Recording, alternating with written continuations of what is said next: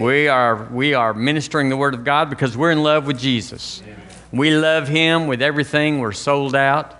And everything that we're not sold out in, we're endeavoring to get sold out in. So we want to invite you to the Word this morning and catch the spirit of faith. Catch the spirit of faith. Be a believer. Don't just be a thinker. Don't be someone that's a casualty or a victim. Be someone that dominates in the Lord Jesus. So the Word of God is the tools you'll need to do that. And so we're going to expound. We're going to put out. We're going to explore the Word this morning about the precious blood. The precious blood. Amen. I love to talk about the blood of Jesus. Amen. Amen. So if you would turn in your Bible with me to the book of 2 Corinthians chapter 5. 2 Corinthians chapter 5. Yay. Love the Word. I have a quote here from F. Bosworth. He was a father in the faith from years ago, and I believe his name was Fred. He said, if you want what God wants for the same reason God wants it, you are invincible. Can you say of yourself, I'm invincible? I'm invincible because I do. You do want what God wants. That's one thing. But then to qualify it, for the same reason He wants it. I want prosperity for the reason God wants prosperity, which is that I'm blessed to be a blessing. Not just so I can buy the latest and greatest, although there's nothing wrong with that if your motive's right. But I want to talk about the precious blood this morning. We've been on it for 2 Sundays. And I want to remind you that a blood faith, and we do have a blood faith, is a violent and costly faith. Think about what we believe in contrast to any other so-called faith or religion. And what we call a tenet, a foundation, a pillar of our faith is that it's based upon the shedding of blood of someone for others. It's not the tranquil religious mantra. Almost all religions are looking for peace. They want something to calm them down in a strife-filled and chaotic world. So they're looking for peace. But if you bring out the Word concerning what happened, what is happening, and what will happen, this is a violent doctrine. This is a rigorous, heart-wrenching, transformative doctrine where Jesus was crucified and gave His blood for you and I. There's nothing like it. There's not even a comparison. There's some ancient pagan religions that required the sacrifice of virgins or something or another, and they would take their heart out, the Mayans or whoever that was that did that, and child sacrifice to the idol god of Baal. That's always been to the god of Moloch. But that's not what we're talking about. We're not trying to appease a god. He paid the price to bring us in. But it's a violent gospel. And if you ever think this thing is just like, well, okay, I don't want to go to hell, so yes, Lord, come into my heart. You done? Are you in? Okay. Everything look okay in there? Okay. Well, we'll be talking to you next Christmas and Easter. That's not who we are, and that's a false characterization of who we are. In 2 Corinthians chapter 5, we look at that, and as we minister on the blood, the precious blood. The precious blood. It's we don't even like it when we see blood, especially our own. Well, maybe not, but when you get a cut, it's worthy of attention. You get a bruise. Listen, every day I look down and I say, where'd that bruise come from? And it looked like a tennis ball or something. And I wasn't doing anything. I didn't go anywhere. I just bump into stuff, I guess. And I got a gash across my head where I was under the deck and lifted up when it was not time to lift up. You ever lifted up when it wasn't time? We are mindful of blood. And in 2 Corinthians 5:21, it says, this is talking about the Lord Jesus, for He hath made Him, God the Father, He hath made him, prepared him to be sin for us, who knew no sin. So that's talking about Jesus, who knew no sin. The purpose is that we might be made. That word is not the same as prepared. It means completed or finished or fulfilled. That we might be made the righteousness of God in him. The Passion says, for God made the only one who did not know sin to become sin for us. Why? So that we who did not know righteousness might become the righteousness of God through our union with him, through becoming one in him, we in him, him in us. We're union. We're one spirit with him. So the Holy Spirit actually, isn't just a different entity rolling around inside of you like, well, he's over here. No, he's moved over here, like a woman with child, and says he just kicked or whatever. He has melded himself with us like a husband and a wife become one flesh. We've become one spirit with him. Now, that's not the end of it. He's like the Trinity, Father, Son, and Holy Ghost is three aspects of the same God. Well, him in us is one aspect of the Holy Ghost. And so he's inside of us and he's doing a work. The Phillips translation says, so that we might be made good, so that we might be made good with the goodness of God. Y'all know what the goodness of God is. His name is Jesus. Amen. So that we might be made good through with the goodness of God. Well, I don't deserve it. God, I'm a sinner and I don't deserve the good that God. Sure you do. You've been made, you've been completed, you've been fulfilled, the righteousness of God. He's made you good with the goodness of God. Therefore, you do deserve it. We got to throw off that thing it's a false humility. It's not even true. Nobody believes it. If I said, you are a dirty dog, you smell like a skunk, you act like a wolverine, you are a sorry little thing. Oh, that's fighting words. You'll be on the ground underneath somebody quick if you throw that. But people say to themselves all the time, I'm the righteousness. Now, we got to get that. I'm made good with the goodness of God. In him and his union, I've been made good, and therefore I am. Big into the gospel. The identification is putting on who Jesus made you. Putting him on. Not just saying, okay, he's out there and I'm over here. Putting him on and taking up the identity. Amen. In 1 Thessalonians, you're close there. Sometimes Thessalonians is a little tricky to find. It's right in front of Timothy. Sometimes Timothy's hard to find, but we always say it's right after Thessalonians. 1 Thessalonians chapter 5. Let's look in verse 23. Oh my, the blood of Jesus, the precious blood of Jesus. If you want to know what your faith is based on, if you want to know what really makes you a Christian, this is it, the blood of Jesus. He is the cord, so to speak, that goes into the wall. You ever vacuumed with the vacuum cleaner not plugged in? Wow. You'd be better with a broom. Chapter 5, verse 23. We love this verse. Verse 22, abstain from all appearance of evil, and the very God of peace sanctify you wholly, or completely. And I pray, God, your whole spirit and soul and body be preserved blameless into the coming of our Lord Jesus Christ. The very God of peace sanctify you wholly or completely. This is the one scripture that's in the New Testament that tells us that we do have a spirit. We are a spirit, we have a soul, and we live in a body. And that we're a three-part being just like the Lord is. It says, sanctify you wholly.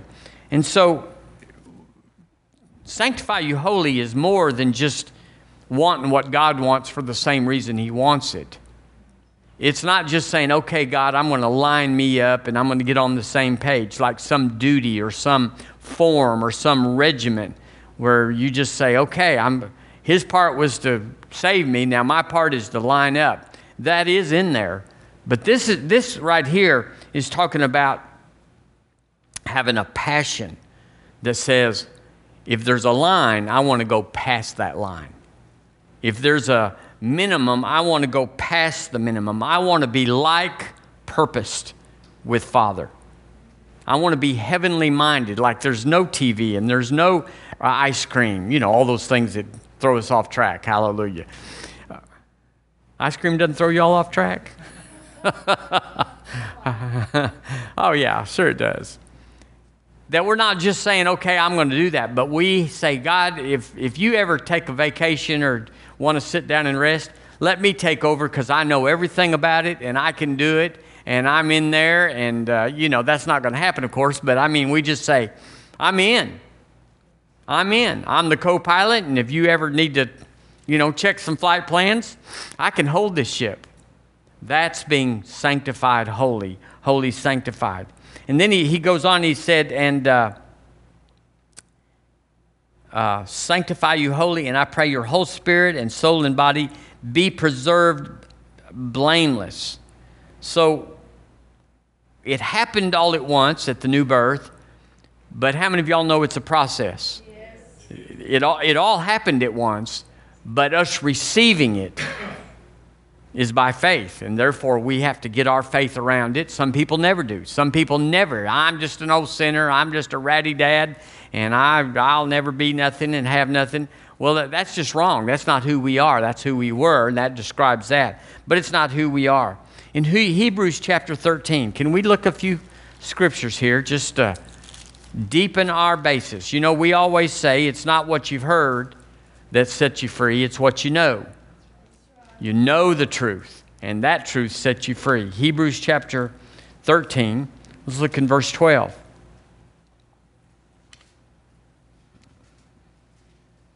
I'm sure there it is. Verse 12 says, wherefore, Jesus also, that he might sanctify the people with his own blood, suffered without the gate. Talking about the crucifixion. Wherefore Jesus also, that he might, for the purpose of, or the reason that he suffered before the gate, was to sanctify the people with his own blood. Gives us some insight into what actually happened. Because sometimes people, churches or people, you know, they simplify the doctrine, trying to simplify it, and said, well, Jesus died for your sins. And in that little capsule explanation, we miss a lot. Here it says he sanctified the people with his own blood. So sanctification produces power. When you're sanctified, and we can sanctify ourselves in a sense, like when you go on a diet, you're separating yourself from Bluebell. I've been a month sanctified. Hallelujah. Yay. But there's power. There's power. There's power to be cleansed, sanctified. You're separated from the foul thing, the unclean thing.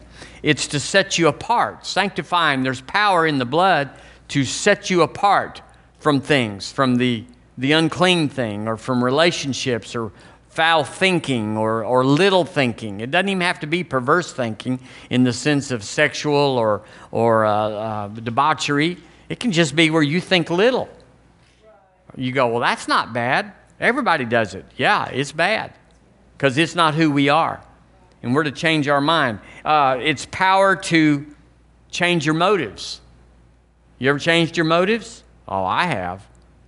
It's power to change your affections.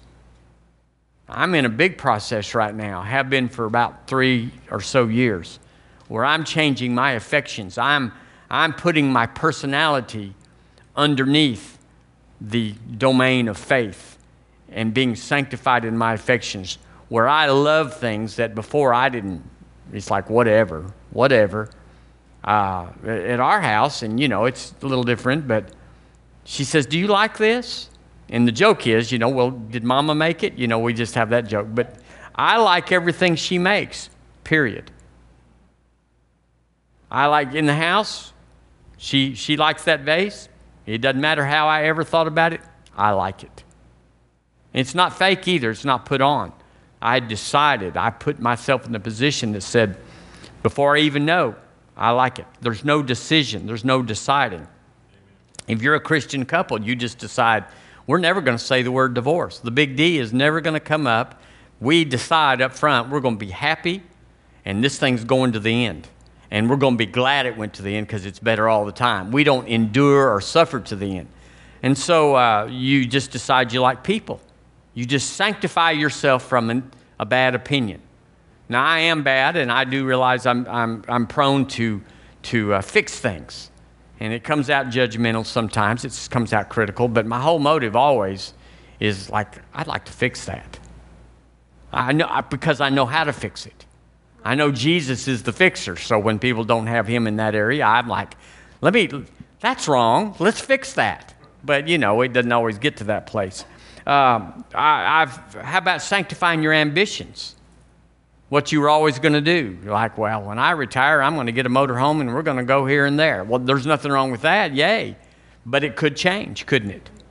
The kingdom could change that. You could sanctify yourself in your vision. What does the end of my life look like? Well, I can just get to the end. I can hardly tell you, and you know these people that you talk to that are going to retire or whatever, or their goal is just to be able to kick back. I know someone right now that's planning on retiring at 52, and I said, what are you going to do at 52? His house is paid for. He said, I'm just going to lay around all day. Well, 52 is a long time to start laying around. And you go, well, was I ever like that? I'm sure I was in some degree, that someday, but that's not my vision. And I'm sanctifying it. I'm being separated or consecrated or delivered to by be delivering from. So the blood of Jesus is the sanctifying power. And you and I can't do it without the blood. It's just a resolution. It's just an idea. It's just a thought or a plan or a remedy for a dull life. Well, I'm going to be doing this. You can't follow through. No one can. Unless you put the blood, that's why it's so important, the blood of Jesus. Because he is the power. He is, if you don't plug into him, you're sweeping with a dead machine. Hallelujah. The blood, it contains or it is everything that Jesus is. The word says that Jesus is everything the Father, that everything the Father is, Jesus is. And everything the blood, Jesus is in his blood. You can go to the doctor and say, I'm not feeling too good. And they'll say, well, let's take some blood. So they get you in there and bring this cannon out, it seems like it. And they take your blood, and then they send it off and analyze it. And then they bring it back, and the doctor has a meeting with you and says, well, based on your blood, I can tell you got high this and low that, and we need to fix this, and what is that, and what's your liver doing? Your O2 is this, and your insulin is that. And they can tell you, guess what? It is the picture of you. Well, the picture of Jesus is his blood. What's in his blood? Well, there's redemption in his blood. It came back from the lab, and redemption is in his blood. Total peace is in his blood. Total righteousness is in his blood. So if I'm claiming and pleading and putting forth, basing my faith on the blood, then I'm putting myself in that redemption, in that wisdom, in that peace, that consecration, that wholeness. I'm putting myself in that. So if I surrender to the blood, I come under the blood, I yield to this violent thing of blood. We like blood on the inside, but we don't like blood when it gets loose. Kind of like fire. We like fire in the fireplace, but we don't like it on the carpet. Same thing with the blood. We like it inside, but outside is where it does some good. When it's shed, then that whatever it is begins to wash and sanctify and set apart whatever it comes in contact with, whatever receives it. We have to have the blood. If you want to clean your shower or some area that you think's got germs, You don't come out with a water bottle. You don't come out there and spray water on that and say, this will get it. It may clean the surface, but you don't know what's still there. So you come out with Clorox. We're going to sanctify this tabletop. We're going to sanctify this surface. And Clorox, I promise you will. Listen, you better run if Clorox won't fix it. Well, the blood of Jesus fixes it. And so just acting good or having well, God loves me, and if I act good, he'll stay with me. That's not the sanctifying. It's the blood of Jesus that cleanses us from all unrighteousness. And so we've got to come under the blood. Therefore, we have to attribute worth to the blood. We have to give place to the blood. Billy Brim said, I heard her the first time she said this in 1996. She was in Birmingham. She said, if you'll make much of the blood will make much of you. Come under the blood. Hallelujah. And so everywhere that you make the blood have jurisdiction, or everywhere you apply the blood, the Holy Spirit then, listen, has jurisdiction in that place. If you come under the blood in relationships, then Holy Spirit has jurisdiction in those relationships. If you plead the blood over your mind, say, God, where are these thoughts coming from? What is this trash from my past? Or what is this thing that brings yourself in your soul under the blood? Holy Spirit has jurisdiction. He can go where you've sanctified an area by the blood. He can go in. He has access because he has jurisdiction. You've empowered him. You've signed him up and said, yeah, come on in. Kind of like pest control service. Hallelujah. But you got to apply your faith to release it. It's just like being saved doesn't make you prosperous. Have we been made prosperous? Absolutely. But are we? Not until we apply faith to it. Not until we activate the promises. Same thing with health and healing. He's made you healed, whole, and healthy. By his stripes you were healed. But you have to apply your faith to acquire it or put it into your life. Well, the same thing with the blood of Jesus. Would you turn with me to the book of John, Little John, or Big John actually, Big John, John 6. Here's an interesting discourse concerning the blood by the Lord Jesus himself. It says in verse 53,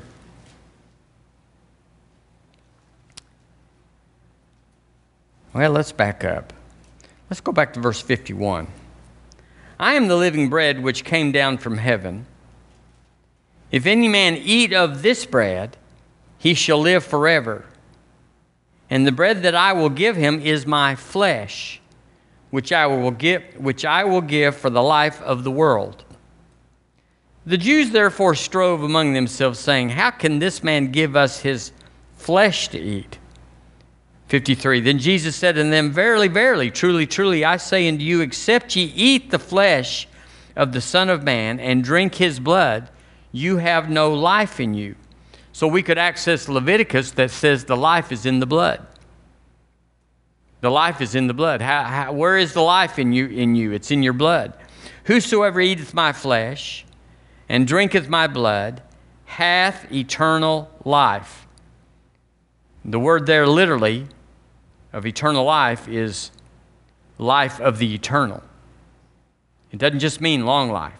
People that go to hell have eternal existence. But we have the life of the eternal. For God so loved the world, that whosoever should believe in him would have eternal life, or life of the eternal. It's a lot of difference, but it's a translation thing. And I will raise him up at the last day, for my flesh is meat indeed, and my blood is drink indeed. He that eateth, or receives, my flesh, and drinketh, same word, my blood, dwelleth in me, and I in him.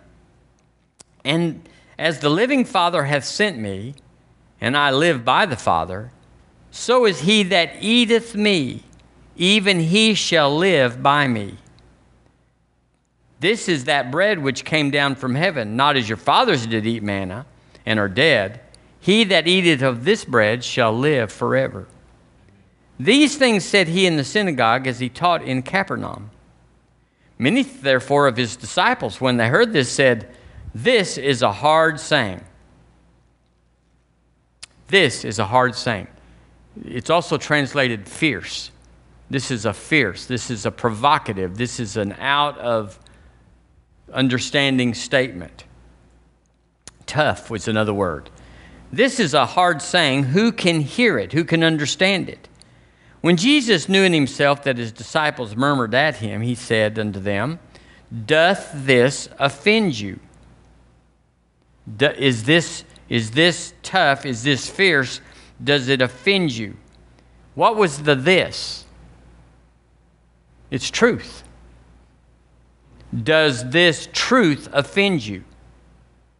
So it's not just how he said it or the setting that he was in or the people that heard it. He said, does this truth offend you, set you apart, set you off, disconnect you? What, and if ye shall see the Son of Man ascend up where he was before? It is the Spirit that quickeneth, the flesh profiteth nothing. Did y'all hear that? What about our great bodies? Whew, I am looking good. I am eloquent. I am sharp. I am so handsome. Hallelujah. Oh yeah, you're a beauty queen, girl. The flesh profiteth nothing. We give you no points for the flesh. No points. Well, that's a pretty good looking girl. No points. Well, he's got an IQ of 160. No points.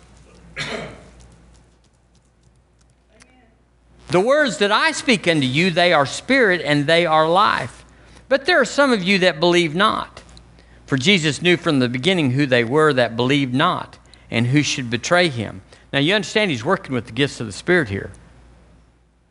How does he know? He's got discerning of spirits operating in him. He was a man, just like you and I are men and women. And he had to operate by the gifts just like we do. It wasn't magic. Wasn't magic. And he said, therefore said I unto you, that no man can come unto me except it were given unto him of my Father. From that time, many of his disciples went back and walked no more with him. Now, was it the particular doctrine that got him upset? It was the truth. And if you want to understand what's real here, is that we could change what we preach and believe, well, and we could do a lot better around here numerically. But it's the truth that offends. We've all been offended by truth. We've all been offended by being filled with the Holy Ghost and they spake with other tongues. That truth has offended all of us. They shall lay hands on the sick and they shall recover. All of us have had to get past that little lump. He became poor that you through his poverty might be made rich. We've all had to get past that. And you have to be a lover of truth. You have to have an integrity in you that says no matter how. It's that thing where the blood sanctifies you to believe or desire things that aren't necessarily in your thought processes of how you were raised or how you were educated, that you just decide, I'm going to believe the Bible. I'm going to believe what Jesus said. I'm going to believe it the first time I hear it. I'm not going to reason it out or contend with it. I'm going to be easily persuaded to believe. That is something the blood gives you.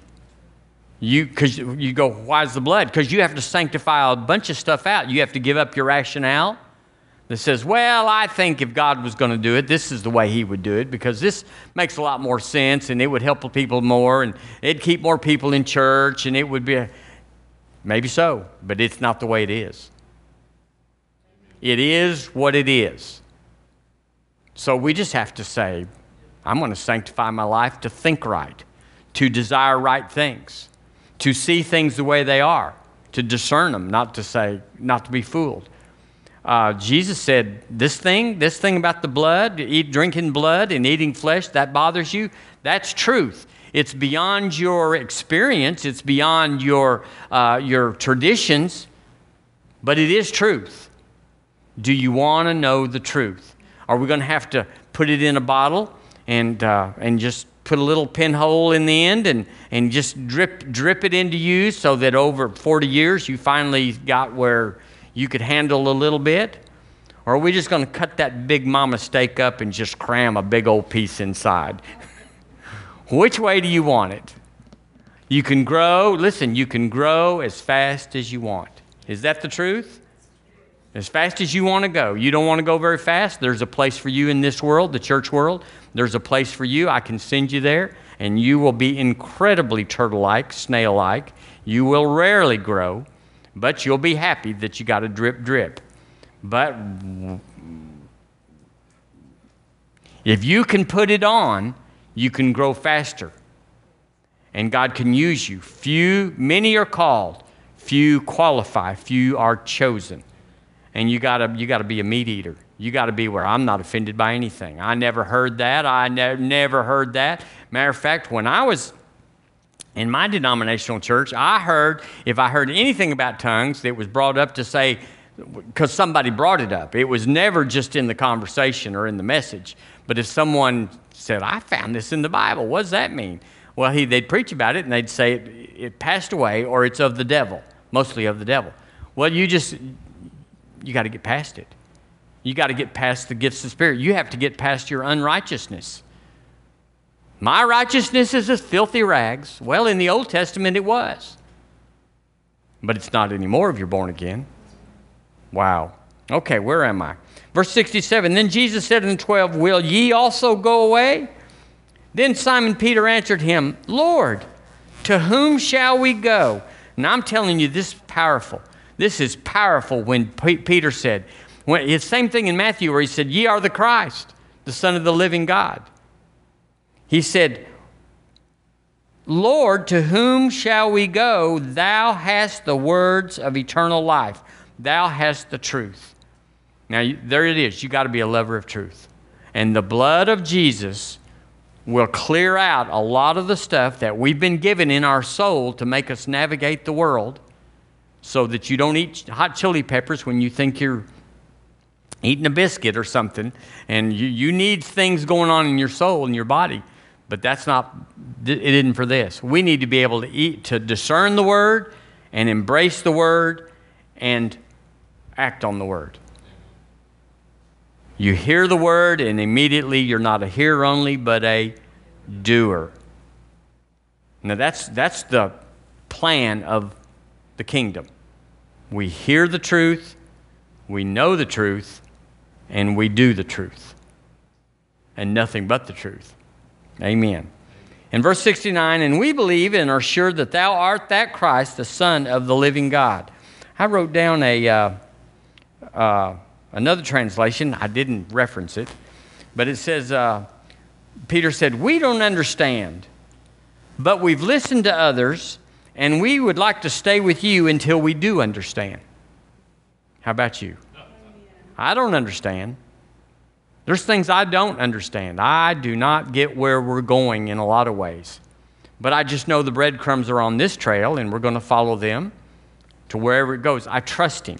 Yeah. I trust Him that even though the head is working overtime saying, what are you doing? What is this all about? This is not comfortable.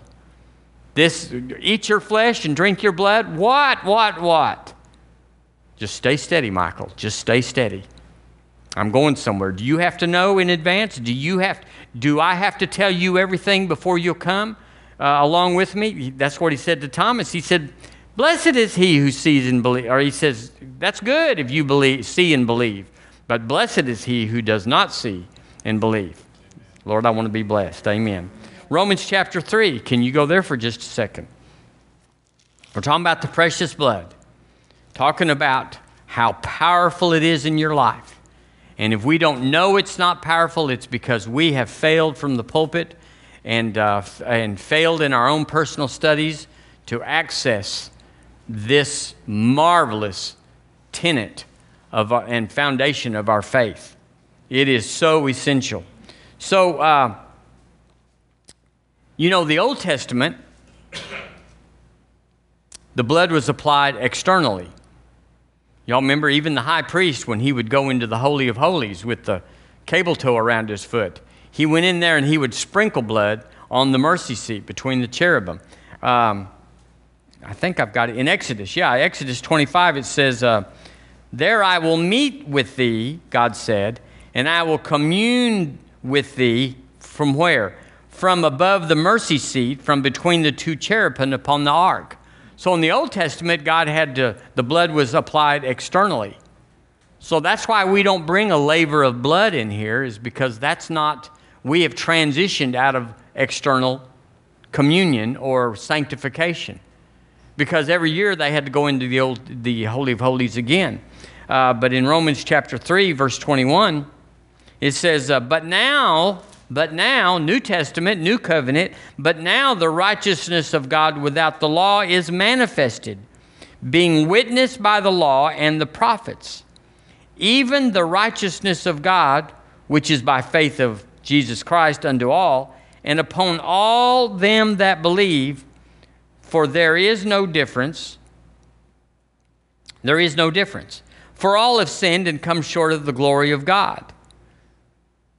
Being justified, see, when we read verse 23, you got to pretend that there is no 24. This is in it. Being justified freely by his grace through the redemption that is in Christ Jesus, whom God hath set, here we are, the new birth, whom God has set forth to be a propitiation. That's the mercy seat inside of us. Whom God hath set forth to be a propitiation through faith in his blood. Not external, but now by faith we receive the sanctifying, the propitiation, the reward of the blood by faith. We receive it, sanctifying our heart internally to declare his righteousness for the remission of sins that are past through the forbearance of God. It's an internal work.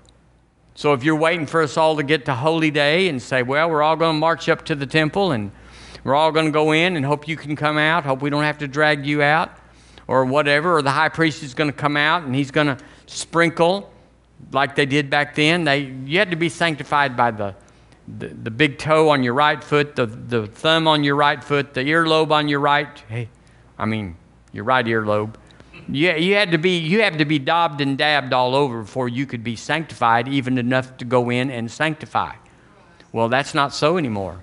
It's so easy, people don't want to believe. Now, if we told them, you got to do this, this, and that, it's in the guidebook, read pages 1 through 44, and come up here and we will go through the process. People would be pleased to do that. They'd love to go through a process that says, did it.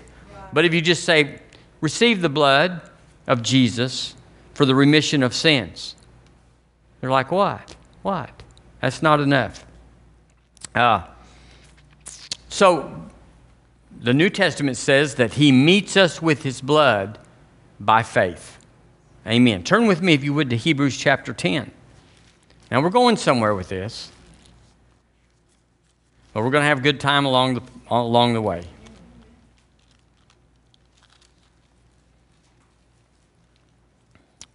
We're grounding ourselves on things that are essential for a victorious Christian life. Chapter 10, verse 19. It's just full of the word. I mean, if you know where to look, it's just, verse 19 says, having therefore, brethren, boldness to enter into the holiest. That would be the presence of God, wouldn't it? Isn't the holiest the very presence of God? Therefore, brethren, having boldness to enter into the holiest by the blood of Jesus.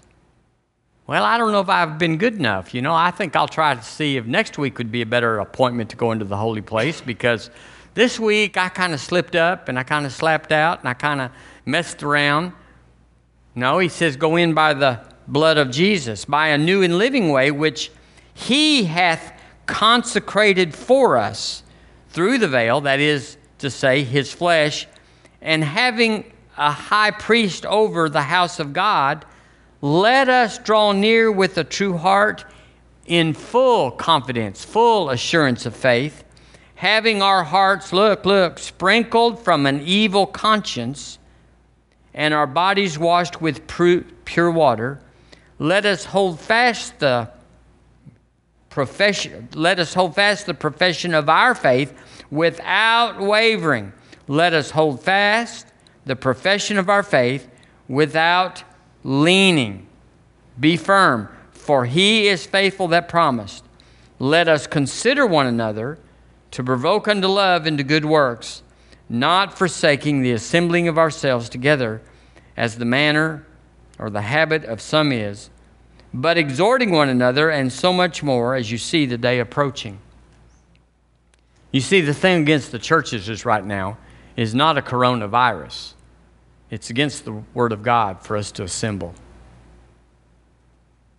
Now, I'm confident, and I'm getting off the subject, of course, here, but I'm sure, because of what Jesus said in John 16, in the world you'll have tribulation. This wasn't the devil's last shot. It's just a prelude to other things. No need to fear. You got through this.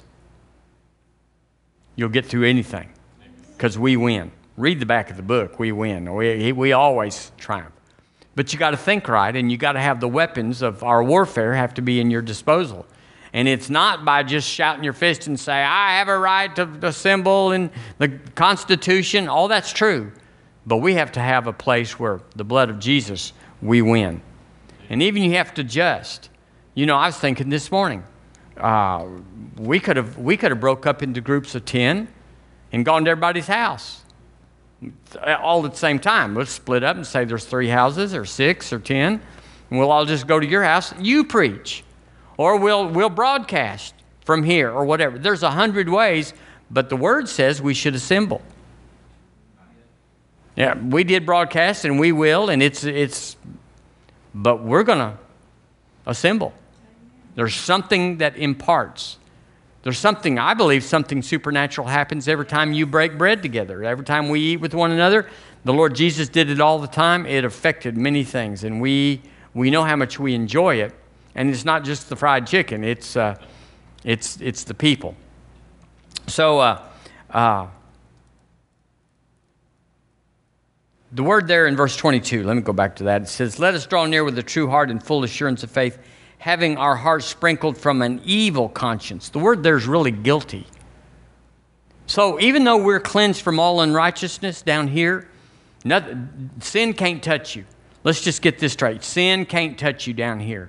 We have been sealed by the Holy Spirit at the new birth, and sin can't touch you. Adam was not sealed, so sin touched him, didn't it? And that's why God had to kick him out of the garden, is because if he had been immortal, living there, he would have had that sin nature inside of him, and it would have been devastating. So it kicked him out of the garden. But you and I are sealed at the new birth. We've been sealed. So nothing can touch you here. But let me just tell you where he does. It's up here. He works on that head bone. He says, I got this. I know everything they're weak in, everything they will say calf rope to. I know what to do. The devil's for sure about it. But we have the blood. And he says, not forsaking the assembly of ourselves together. I was reminded of Acts chapter 4, verse 31. It says, the place where they were assembled, the place was shaken where they were assembled together. You don't get that on broadcast. You get information, you get the word, yay, but when we assemble, we get power. And the devil wants our assembly.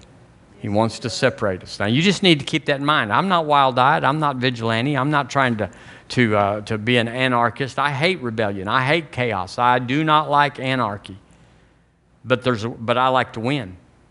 And so there's a path. There's always a path. You may have to go behind, you may have to go through, you may have to go over, but there's always a path to win. And we need to not just get belligerent, just say, bless God, we're going to do it this way and put us in jail. Well, you may go to jail. We may go to jail. I might go to jail. Wouldn't bother me a bit, but there's a path to get to the end. And, we just want to get to the end. We want to see the kingdom advanced. We don't want to sit back and say, well, I give up, I surrender, that was too hard. You're done. I don't want to be done until he says, let's all come up here together and have a big party. That's when I want to be done, like, okay, we're done. Got a new body. Woo-hoo. I'm like Joe Morris. I'm not overweight. I'm under tall. I love that. So I read this, that your blood in your body, did not know this, it circulates every 23 seconds. If you're medical, you might not know that, but now you're not medical and you do know that. It circulates every 23 seconds, and so it gets through there pretty fast. So that's why when they give you a shot in the arm or somewhere else, every part gets it in just a few seconds. Well, what happens when your blood circulates? Well, it's bringing life from the lungs, life from the digestive tract, and it's dropping off stuff at every cell, every part. But guess what it's doing while it's there? It's picking up trash, picking up garbage, CO2 and all the stuff that goes into waste products and everything. Well, what happens when the blood of Jesus circulates in our spirit man? We're sanctified by it. Same thing. It drops off life. You don't have the blood of Jesus in your life, there's no life being dropped off. Are y'all here? Talking about the life of God that sanctifies us, that imparts, that gives us boldness, that releases healing into ourselves, that releases a financial flow into us. It's the blood of Jesus. But guess what it also does? It picks up the trash. We're sanctified, and so it carries off guilt. It carries off unrighteousness. It carries off offense. It carries off your past. We all want to say this about ourselves and others. Well, they were raised this way, and I was raised a certain way. Were you raised a certain way? Our parents did the best they could, I suppose. Maybe they didn't, but it is what it is up to this point. So there's some trash to carry off. You remember Jenny in the little Forrest Gump, you know? She threw rocks at that house because there was trash that was in her life that hadn't been hauled off. Right. And there's trash in our lives that hadn't been hauled off, and so it stinketh. And it hinders. It's in the way. You can't run if you're having to jump over trash and garbage and junk from your past, unforgiveness and mistakes. So you got to get the blood of Jesus in there and sanctify this and say, you know, I did what they said I did, but I'm not who they say I am.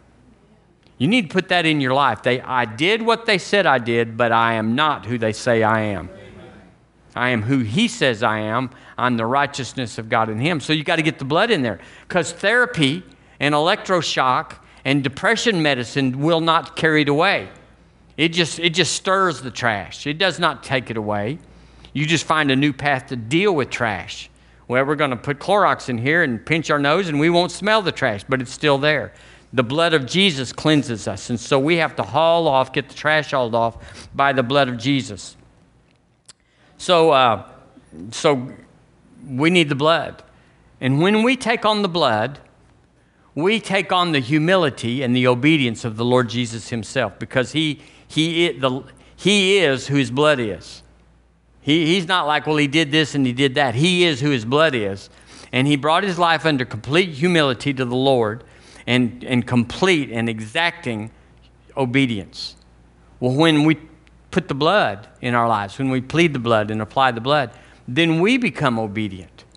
I want to do what He says do when He says do it, for the motive and the reason that He says do it. I don't want to just be a robot that says, okay, now what? What now? I want to be like God. I know what's next. I'm growing, so I know what's next. One more scripture, and that's in 1 Peter. Can you all go one more time with me? Oh, the blood. Oh, the blood of Jesus.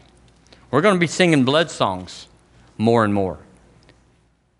It's a trick, it's a snare, it's a scheme of the evil one and just carnal people to take blood out of the church.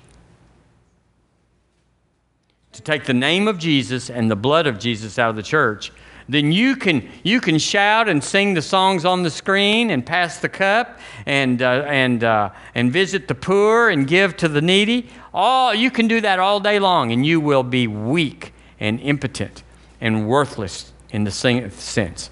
You got to have the blood. You got to have the name of Jesus. Can you imagine how many people are worshiping and never mentioned His name in church this morning? It's prolific. Never mentioned His name. And I resist, now excuse me, here's my little thing. I resist songs that go through the whole song without saying Jesus. But that's okay, because I just put him in anyway. If you think I'm out of time or, just lip syncing or something, that's what I'm doing. I'm putting Jesus in there. Says, oh God. I say, well, that's not a good one, but oh Lord, our Lord or something. I say, oh Jesus, Jesus. I want his name on my lips. I want the blood on my life. I am filthy rags without the blood. I don't like that. I don't want that. You go, no, you're not. You're delivered. But I got to have my guilty mind, I got to get this free so that I have boldness. You're only as bold as you believe you are.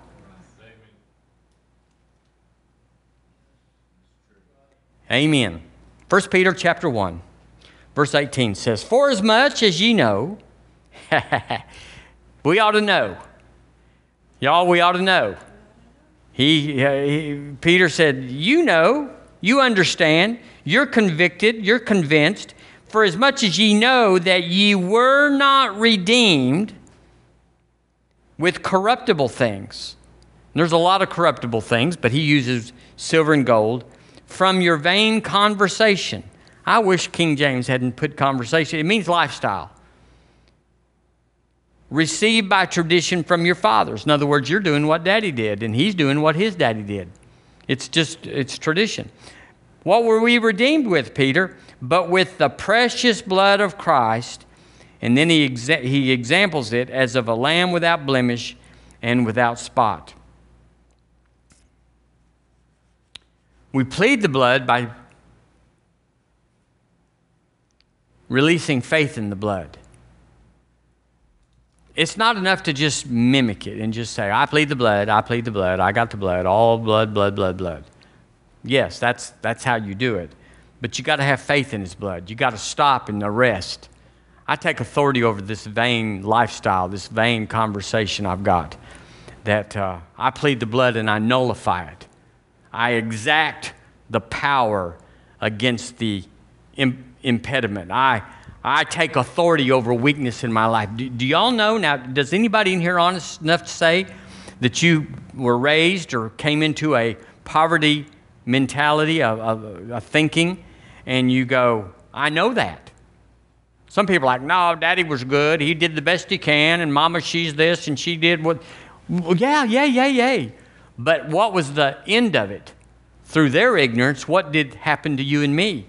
Maybe it didn't for you. Rich kids don't have that. But I wasn't raised rich. I didn't even know how little we had until I got out and saw what other people had. But you have to come to grips with it now and say, not only have I transitioned from that to say, bless God, there's plenty more where that came from. Buy the good peas. Buy the good peas. You know, Ross Roberts will talk about when he didn't have anything, he bought the store brand peas. Well, I've been there. Have y'all ever been where you bought the yeah, you have. Well, it doesn't mean that you need to prove anything, but that you never let it come into your head saying, count your money. You just know, buy the cheap peas, go home and eat them and be blessed. They're just as good. But you just need to know that when there's an event coming in your future that you need to make the snap thing on the high side, you probably aren't going to be able to make it. And the peas proved it. It's not that you got to eat the best peas, but it just means you didn't think about it. So if you have a poverty mentality, and we all did, we're all having to renew our minds. We're all having to change. And so if you have that, you got to come to grips with it and say, I got that and it's got to go. I've been working on this for myself for about 40 years. You go, well, looks like you'd pick it up a little bit and get to the end of it. Yeah. Well, I want to be able to handle $1 million without flinching. You go, well, that's not going to happen. Well, then you got a little thinking. Because just because you can handle 10,000, does that make you, well, what if you could handle 50,000? Would we say, wow, they're tapped out? Well, $1 million's not tapping out. It's just you got to get to that before you can get to the next one. And I am endeavoring to be generous, to be free, to be plenty more where that came from. I'm just talking about prosperity now. I'm not talking about healing and everything. Everything has its own deal. But concerning this, I'm like, just for today, let's buy the good peas. Just because we can. Well, what about next week when we have to come back to the store? There's plenty more where that came from. You have to work it through. And the way you do that is by the blood of Jesus. You can't just say, well, I plead the blood. You got to arrest what comes up when you're in the grocery store or whatever, and arrest what comes up and says, now, the blood of Jesus, what does he want me to have? Now, I'll tell you honestly, some of y'all might not like this, but it wasn't me, so it doesn't matter. When we moved to Tuscaloosa from Birmingham, we went looking for a house, and we were looking for a used house because I didn't have a job, I didn't have a ministry, and I didn't have any money. Those are all handy. They're just handy. And the Lord said, don't buy used. Buy new. And I could tell you all the story, and I won't this morning, but it's a miracle. It was just a miracle. We found this house that was, looks like I'm going to tell the story. You know, we found this house that the builder was he was upside down in it. He had to get rid of it, and we had to get Eric enrolled in school. I had to have a contract in order to enroll him in school. And the man said he'd give us the keys to this new house. It's where Colin and Chris live now. That's the house. New house. Well, then from there, I'm not bragging. I'm just telling you how it worked for me. So if it helps. From there, he said, I want you to, there's a house over, where we moved next. And he said, I want you to go believe me for that house over there and to trade your house for it. So we went over there and said, we'll give you what we are asking for our house, and we'll give you what you're asking for yours. New house. Then we moved from there, downsizing, new house. Now, it's nothing better about a new house. It doesn't matter to me. A used car is fine with me. I've got a used pickup. I'm just blessed as I can be. But I'm just saying, that was the Lord's instructions to us. And part of it, I realize now, was driving that thing out that had lack and poverty and budget and be careful. It doesn't mean that you don't live by these things. It doesn't mean that you abandon them and just go wild and go into debt and all that. We're not talking about that. We're talking about how you think. You might choose the used one. You might choose the little one. You might choose the cheap peas, but you have thought it through right. The Bible says all things are lawful, but not all things are profitable, expedient. So you may can eat those French fries with the gravy on them, and they are good, but it might not be expedient. Okay, enough of that. So we got to plead the blood. That means just like anything else about your healing, about your money, you got to stop and you got to meditate it. You can't just whiz by it and say, oh, by the way, in 13 seconds, I plead the blood, I plead the blood, I plead the blood. And I got that done, check. That's not what this is about. It's going into meditation saying, what was the price and what did it do? It's the precious blood of Jesus. What did it do? Everything. And so you take your everything and you push it over to the blood. And you say, this is my everything. It's a lot, and it's a bunch of junk, but it's me. And take his precious blood, his everything, and annihilate your everything. And that's how you plead the blood. You render what you have done under the righteousness, and you render it to the righteousness of God. It was the blood of Jesus that made us righteous.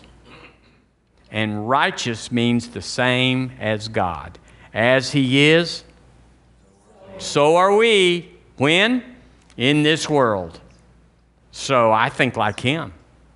Jesus had a house, had a nice home, and he had a robe when they crucified him that was so costly, was so fine that they did not tear it up.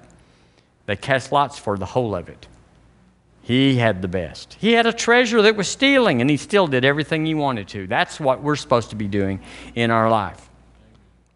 Amen. So you got to take your schemes, your plots, your plans. We all have secret ones, how we're gonna work a deal. Y'all ever worked a deal? Sure you did. Ever thought about one? Absolutely. How we're going to skimp around and go around the corner, go under the table, how we're going to finagle. That's the word from West Texas. We're going to finagle a deal. And we're going to get it at half price or lower cost, or we'll take a little less on, a little scratch and dent, but we'll get it in there. Nothing wrong with any of that. I bought a bunch of scratch and dent. But I'm endeavoring that if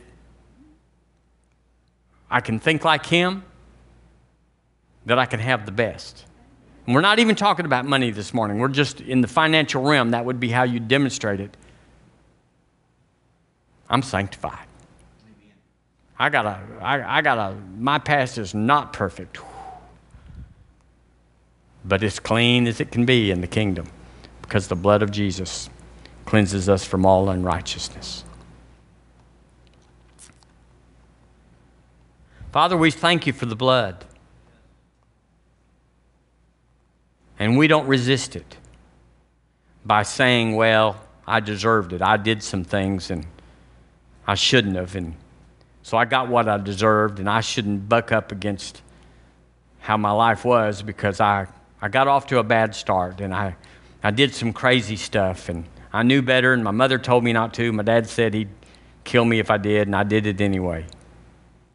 Lord, that doesn't matter. We've been redeemed. It's just like we never did it. It's like it never happened. You have so restored us and redeemed us.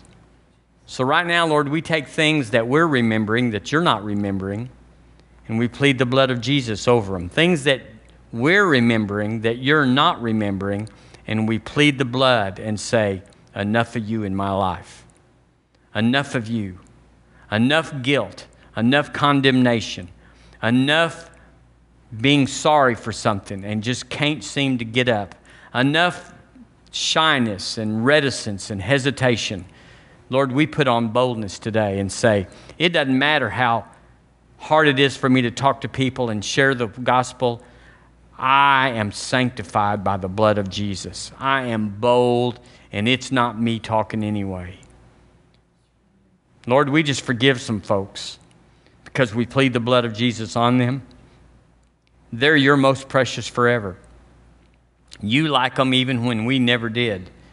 And Lord, we just let them go. We plead the blood over those people. We just let them go because you gave your blood for me. I'm going to give your blood for them. I'm going to release the power of God on them. Thank you, Lord, for River Church, for this family. We thank you for the word, giving us a love for the truth so that we can be as free as Jesus. And we give you praise. Give you praise, Lord. We give you praise. You're just so worthy of praise. We give you praise in Jesus' name. Amen. Amen. Amen. Thank you for tuning in this morning. We'll be back Wednesday around 7:20 or so. Just stay steady. We will be there. Hallelujah. Amen.